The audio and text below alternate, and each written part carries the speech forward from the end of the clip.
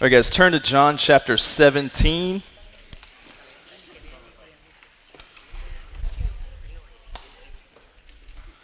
John chapter 17. All right, so we're still in the book of John, as you can see. And John chapter 17, I think, is one of my favorite passages in the entire book, because we get a glimpse in John 17 of Jesus talking to his Father. Now, I would imagine that if I were to ask you, do you guys want to see a glimpse into a conversation between Jesus, who is God the Son, and the Father, I would guess that you would say, yeah, I would love to see a glimpse into that conversation. And so, John chapter 17 is that very thing. It is Jesus talking to his Father, and they are still in the upper room. They are still in that place. John chapter 13 through 17 is actually called the Upper Room Discourse. And what this is so 4 chapters or 5 chapters are devoted to Jesus being with his disciples in this upper room. Judas has already betrayed Jesus, or he's already set out to betray Jesus. We've seen several things in this part of the book of John. But John chapter 17 is like the end of the upper room part of the story, okay? And so we'll move into the trial of Jesus in 2 weeks. So look with me at John chapter 17, verses 1 to 5. Look with me there in verses 1 through 5. It says, "When Jesus had spoken these words, he lifted up his eyes to heaven and said, 'Father, the hour has come. Glorify your Son, that the Son may glorify you, since you have given him authority over all flesh, to give eternal life to all whom you have given him. And this is eternal life, that they know you, the one true God, and Jesus Christ whom you have sent. I glorified you on earth, having accomplished the work that you gave me to do. And now, Father, glorify me in your own presence with the glory that I had with you before the world existed.'" So after Jesus gives them this long speech in the upper room, he then moves into prayer. And I want you to focus. I know whenever we read Scripture, it's very easy for us to your brain to shut off. Do you guys do that? Where you're reading a passage, and you kind of go on brain like sleep mode, and they're just kind of words to you, and you forget like what the words actually mean. So I want you to focus in on the word authority in verse, I think it's in verse 2 here. Yeah, verse 2. And look what Jesus says in verse 2. He says, "Since you have given him," so it's kind of funny because he's talking about himself, but referring to himself in the third person. He's saying, "Since you have given him," meaning me, Jesus, "authority over all flesh." So he's saying that God the Father has given God the Son authority over all flesh to give eternal life to all whom you have given him. I want you to watch this. Jesus is saying, you have given me, God the Father has given me, the Son, authority over all human flesh to give them what? What does it say? It says eternal life. Now, most of us, when we see the word authority or hear that concept of authority, or we hear God and the word God and authority in the same sentence, we want to run, right? That's our reaction most of the time. Like we hear authority, and our concept of authority is always negative, especially at your age. Like authority, okay, that's in the negative category of life. Authority is in the negative category of life. I want nothing to do with authority or someone having authority over me. In John 17, verse 2, Jesus says, listen, he says, "The Father has given me, the Son, authority over all human flesh so that I can give them eternal life." That's not the way that most of us think of God using his authority, is it? Most of us think of authority as, okay, rules. That means God's going to put some rules on me that I don't like. That means God's going to impose himself on my life. That means my parents are going to squelch out what little bit of fun and life I have. That's how we view authority. And Jesus is saying, no, that I've been giving authority so that I can give people like you, the disciples, eternal life. How does Jesus use his authority?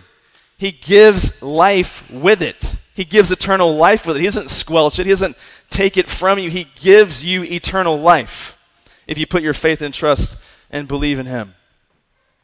And when you look at this passage, I know that there are so many people, especially at your age, that when you think of following Christ, you think of just that. You think of Jesus going to come and squelch my life. He's going to make me follow a bunch of rules I don't want to follow.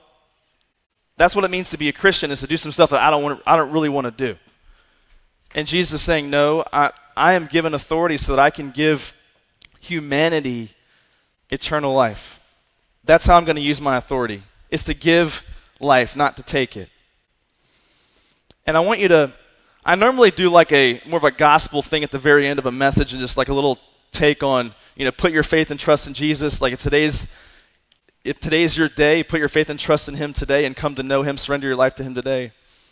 And I want to tell you this morning that I want to do that right now before we even get into this message further.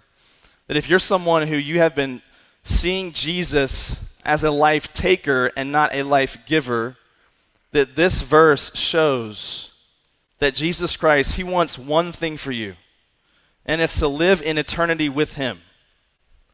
Why would you say no to that? The God who created us, he is extending himself to you in his son, Jesus Christ. Why in the world would we say no to that invitation? And so if you have never given your life to him, submitted yourself to his authority, surrendered your life to him, put your faith and trust in him and his finished work on the cross, you can do that today. Today can be the day that you decide to surrender your life to him. You pray and you tell him that. You say, Jesus, I want this for my life. The prayer itself does not save you. It's faith. It's belief that saves. But the prayer can be an expression of that. An expression of that. If that's where you're at, why would you not take him up on his invitation that he's offering to you? He's using his authority to give eternal life to humanity. Why would you not take him up on the offer? The God of the universe wants a relationship with me and you. Why would we say no to that? What else is there that beats that? What else in life are you saying yes to that's causing you to say no to him? And how are those things coming through for you? How are those things better than Jesus? How are those things better than eternity with Jesus? Jesus Christ wants to be in a relationship with you, and he wants to be in that relationship with you for eternity. And I know whenever most of us think of eternal life, most of us think of, that's down the road, that's heaven, that's somewhere else, that's not here. And so in verse 3 he says, and this is eternal life. So what is eternal life? Verse 3 is going to tell us. And this is eternal life, that they know you, the only true God, and Jesus Christ whom you have sent. Eternal life is not something off in the distance. Eternal life is not something after you finish this life, then eternal life begins. Eternal life, biblically, eternal life starts right now. Everyone's going to live forever. The question is where and with who? Eternal life starts now. And so he says eternal life is wrapped up in this idea in verse 3. He says that they know you, the only true God. So what is eternal life? It's to know him. It's to know him. And I'm not trying to be crass or crude when I say this, but in other parts of Scripture, the word know is actually like a sexual word. It's like an Adam knew Eve, or Abraham knew his wife. And they don't mean like knew like he knew who she was, They don't mean it like that. They mean like is in a sexual sense. That's a word that they would use it in Hebrew for that. And I'm not trying to be crass when I say that, but I want you to follow me with my logic on this. God's desire for us is to know him. Now listen, he gives us things like human relationships to point us to a greater relationship with himself. And so it only follows, look, listen to this. There's a reason why each one of us, males and females, we feel driven towards the opposite sex, right? And so I can say this, I'm married, so I saw my wife and I thought, I really want to get to know her. I really want to talk to her, okay? And so we walked down that pathway, and eventually we got married. And so, and that is probably God's plan for many of you, is to find a husband, find a wife, and you're going to find yourself, you feel driven towards oneness with someone else, opposite sex, right? But listen, you don't just feel driven towards oneness like that. You also feel a certain kind of oneness that you like to have with your friends too, right? Right? And so you feel like you're driven towards friendships. You want to be one with your friends in other ways, obviously, but you want to still be one with them, right? You still want to have community with them. And so the whole reason why, listen, the whole reason why you feel in yourself this drivenness towards other kinds of friendships and relationships is because God created you to be one with Him and to know Him. And all of those other relationships are meant to point you in that direction towards Him. The problem is that most of us, we understand that we have these desires to find a boyfriend or a girlfriend, a husband or a wife. We have desires to find friendships, strong, solid friendships, but for most of us, it just stops right there, right? We don't see those things as pointing us to a greater relationship with Jesus Christ. We don't understand that in the same way that I am meant to know my wife or know my friends, I'm also meant to know God and have a relationship with God. And so eternal life is wrapped up in this one thing, that His desire is for you to know Him. That's it. To know Him. Why would we say no to that? Why? What causes us to say no to the God of the universe extending Himself to us in that way?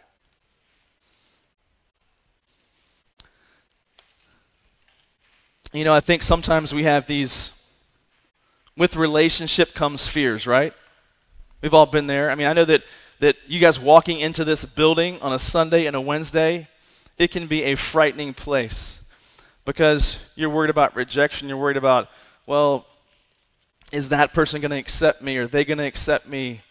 When you get into a dating relationship, your worst fear is what? It's rejection, right? It's when are they going to stop loving for me and caring for me? When are they going to turn their back on me?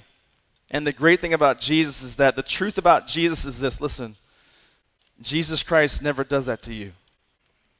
All the fears and insecurities that you and I have in human relationships, Jesus Christ never does that to you. There's a security that you have with the God of the universe that you will not have with any human being on the face of the earth. And the crazy thing is that most of us, we chase after the human relationships and we get hurt over and over and over again. We make those things our God and we chase after them continuously and we turn our back on God, and the humans are the ones that are doing the pain, right? And we still pursue them, right, in spite of that. And yet God in His perfection will never do that to you. His one desire is to know you. That's it. To know you. He's extending Himself to you, to know you. And so look down with me at verse 9. After Jesus prays this first part of the passage, in verse 9, He prays for His disciples. Look at verse 9. It says, I am praying for them. So the them is now His 11 disciples that are left in that room. I am praying for them. I am not praying for the world, but for those whom you have given me. And so now He shifts His prayer to praying for His immediate disciples in that room with Him. Look down at verse 14 now, because I want you to see this. We're going to spend some time on verses 14 and 15. In verse 14, He says, I have given them your word. So them's the disciples. I have given them your word, and the world has hated them because they are not of the world, just as I am not of the world. I do not ask that you take them out of the world, but that you keep them from the evil one. So before we get into discussing this passage, I want you to discuss some questions at your tables. Go ahead and do questions 1 through 4 at your tables. Go ahead and discuss.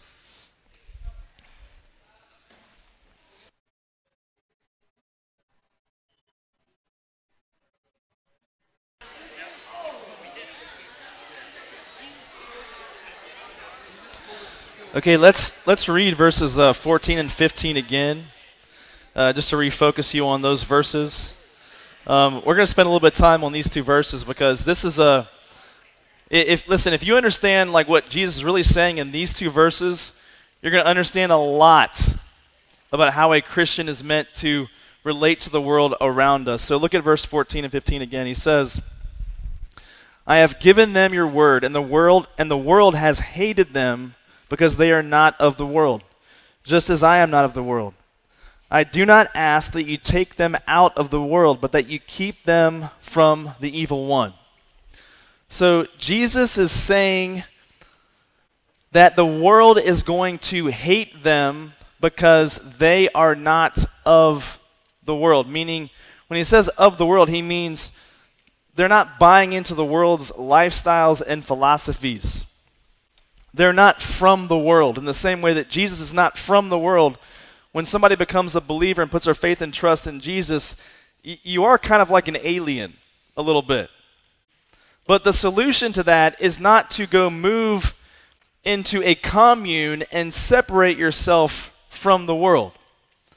Some people call this that Christians need to be the people of the tension, right? That we live in this real fine line tension of being in the world but not of the world. Being in the world but not of the world. And he says in this verse, he says that the world's going to hate some believers.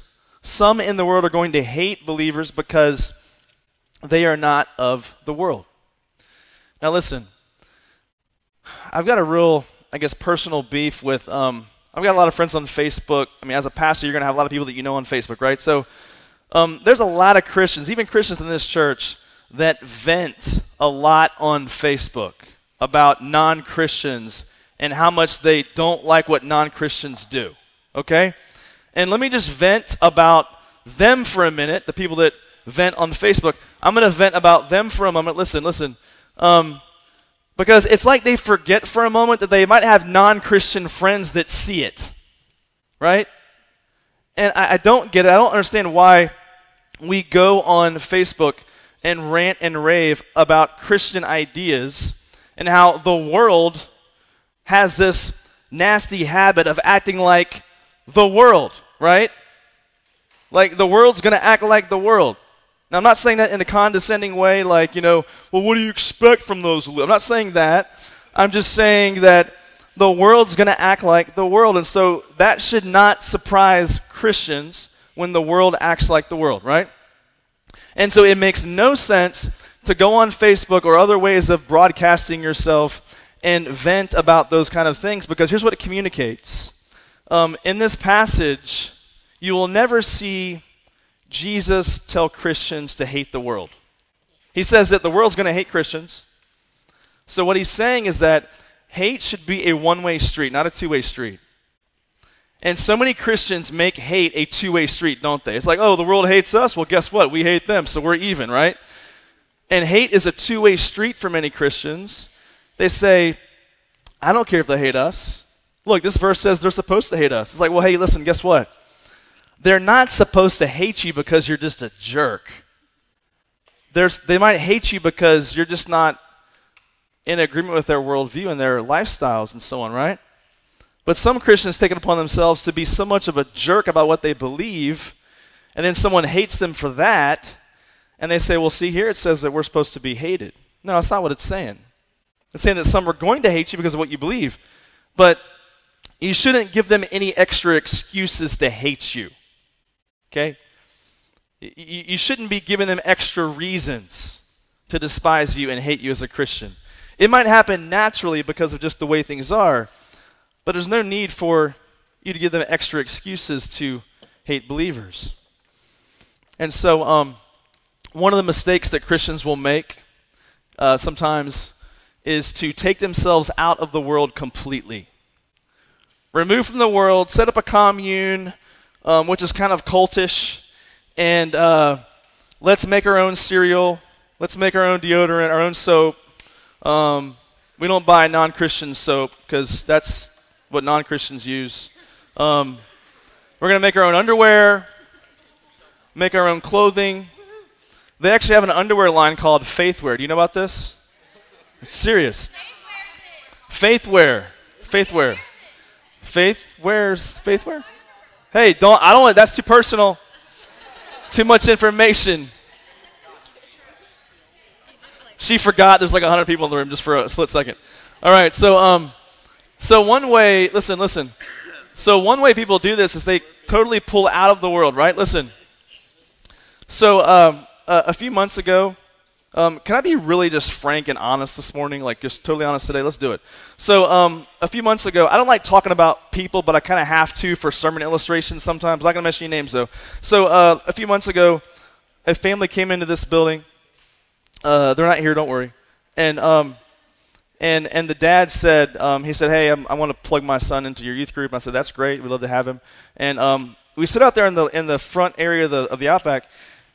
And he proceeded to tell me, he said, yeah, we do homeschool. And listen, I have nothing, there's nothing wrong with homeschool, nothing wrong with Christian school. I went to Christian school all the way through, kindergarten through 12th grade, okay? That's me. Let me say something very quickly, though.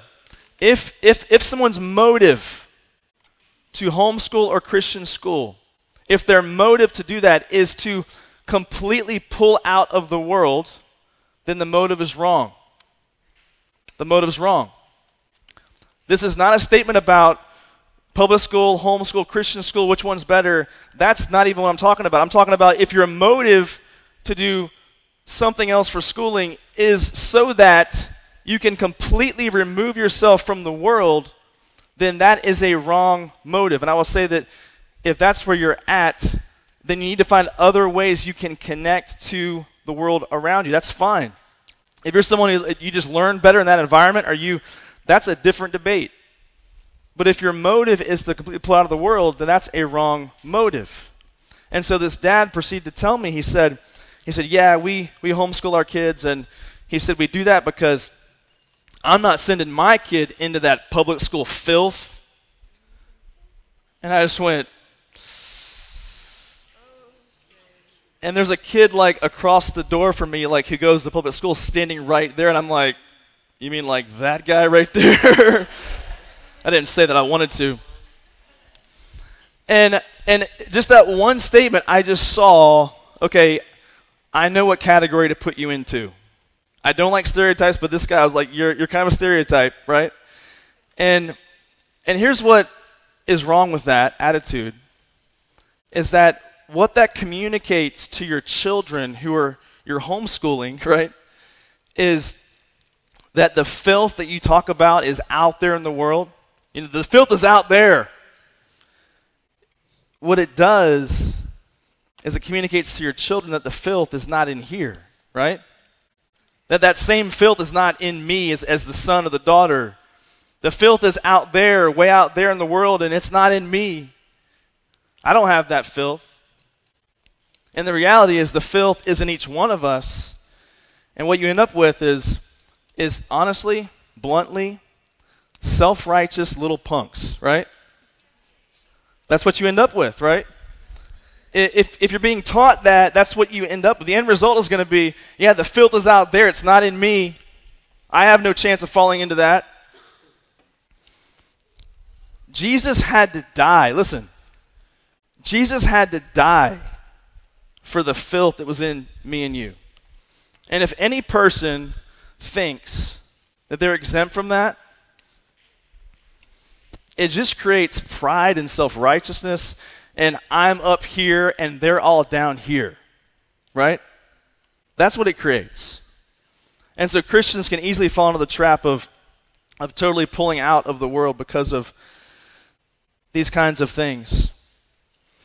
And here's what happens, honestly, is that Christians, when they remove themselves from the world, they make it so that they cannot change the world.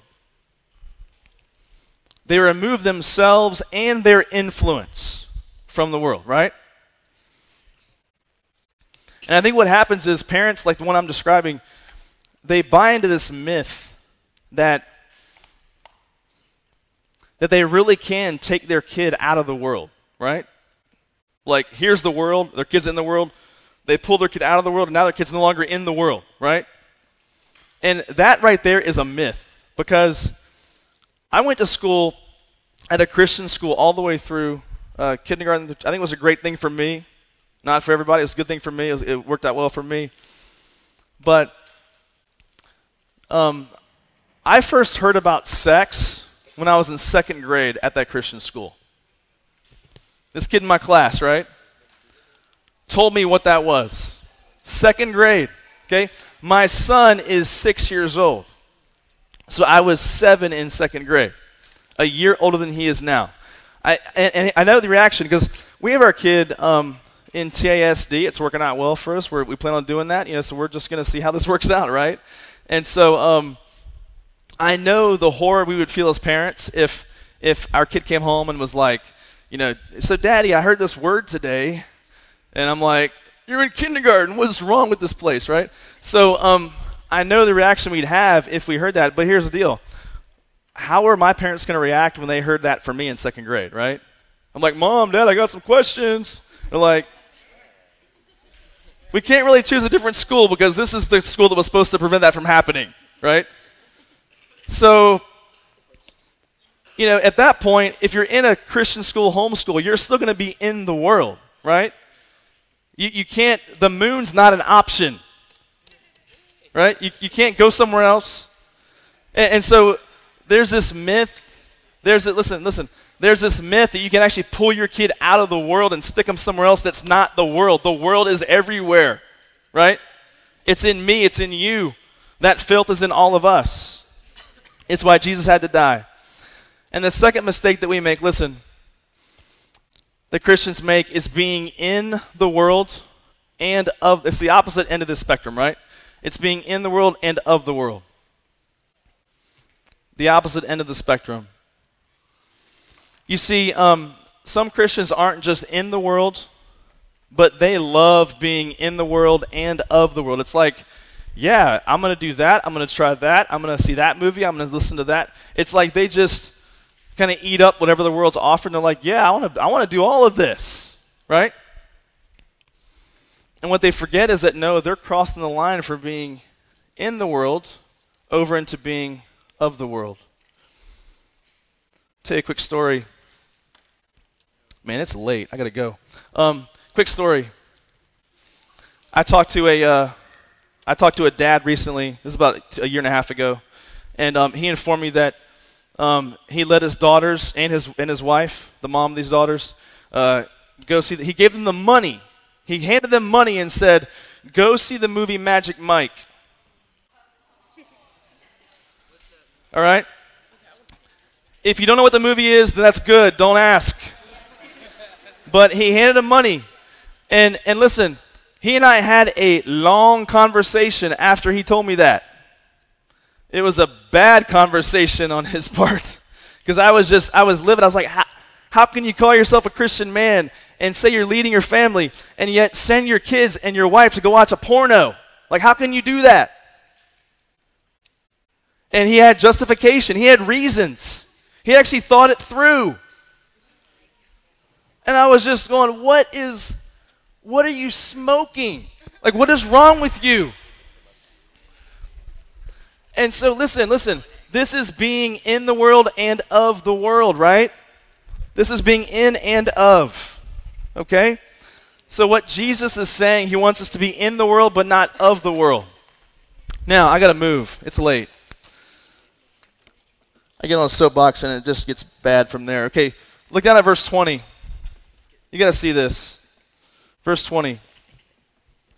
So Jesus is now at the end of this prayer and he says, verse 20, he says, "I do not ask for these only," meaning the disciples, "but also for those who will believe in me through their word." All right, I want you to see this. Listen. Do you realize who Jesus just prayed for in the passage? Okay, read it again. I do not ask for these only, but also for those who will believe in me through their word. Do you realize what just happened in that passage? Jesus Christ, it's written in Scripture, in red in my Bible, he just prayed for you. Like, just let that sink in for a minute. Jesus Christ was talking to his Father, God the Father, in this passage, and he just prayed for you. There's that big category of people that is really big, probably billions of people, right? But if you're a believer, you're in the category that he just prayed about right there, okay? So if you want to go home today and say, Mom, Dad, here's what we learned. Jesus prays for all future believers in the passage that we read today. Like, that includes you and Dad. Like, that includes all of us. Jesus Christ prayed for you in this passage. Now watch this. If you know that Jesus Christ prayed for you, and it's recorded in Scripture, don't you want to know what he prayed about? Look at the next verse, the next phrase. He says, what's he pray for? Verse 21. That they may all be, what? One. Just as you, Father, are in me and I in you, that they also may be in us, so that the world may believe that you sent me. Listen, Jesus prays for me and you in this passage, and he prays for one thing. He prays for unity among believers. And he says he prays for unity because he knows that the way the church is unified or disunified is going to be a reflection of his name. Look at what it says. He says, I pray for their unity so that they will know that you sent me. So the world will know that Jesus is real and true. Listen, we titled this series, The Truth About Jesus. The way that the world is going to know the truth about Jesus is by your unity. It's why I always harp on community, and why I get upset when I see disunity, because when there's disunity, it's a reflection of Jesus Christ and his name. And it's why people who are not believers think we're a fraud. It's why people who are not believers think that that this whole thing is just junk, right? It's because of our disunity. And it's why we harp on community around here all the time. And I know it's really late, so I'm going to end now. But I want you to just think about this. If you have not given your life to Jesus Christ, he offers eternal life to you. He wants a relationship with you. You can put your faith and trust in him today. Today. You guys go ahead and discuss your last few questions, and we'll be dismissed in a few minutes.